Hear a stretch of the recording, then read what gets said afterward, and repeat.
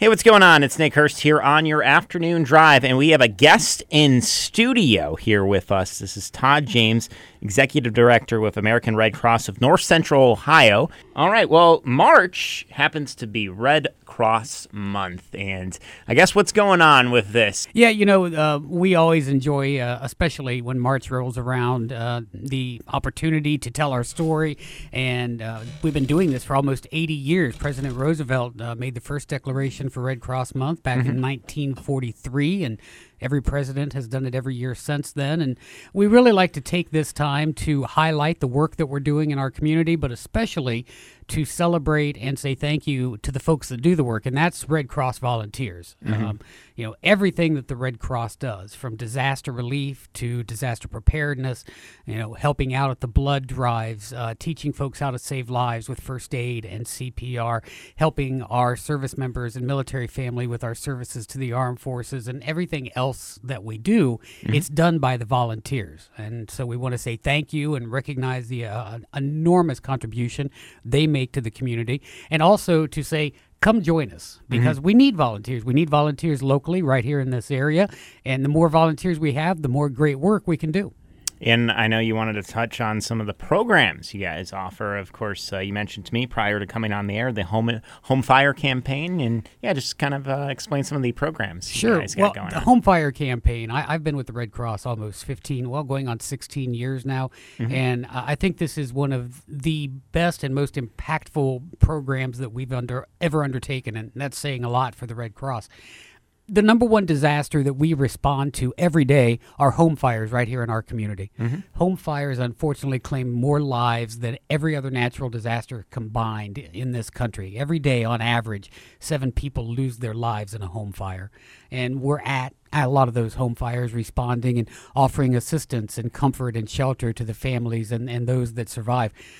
But we also know that we can cut that number of folks losing lives in half if homes have good working smoke alarms. And that's what the Home Fire campaign is all about. We go into your home at no cost. There's no income guideline. Just call us and say, hey, I need smoke alarms, or I'd like you to come check my current smoke alarms, see if they're still good, and if not, replace them. And we do it for free. Our volunteers will come out, we inspect your home, recommend where you would need smoke alarms. If you have smoke alarms now, we'll check them, change the batteries if they're good. But a lot of the times we find that people have working smoke alarms and that they've got a battery in them, and if you press it, they'll make a sound. But after a certain age, usually, especially if you have the kind that have the 9-volt battery that you change annually, after about 5 to 7 years, the filters that are inside those smoke alarms wear out. And that's what really is vital, because that's what detects the smoke and then triggers the alarm.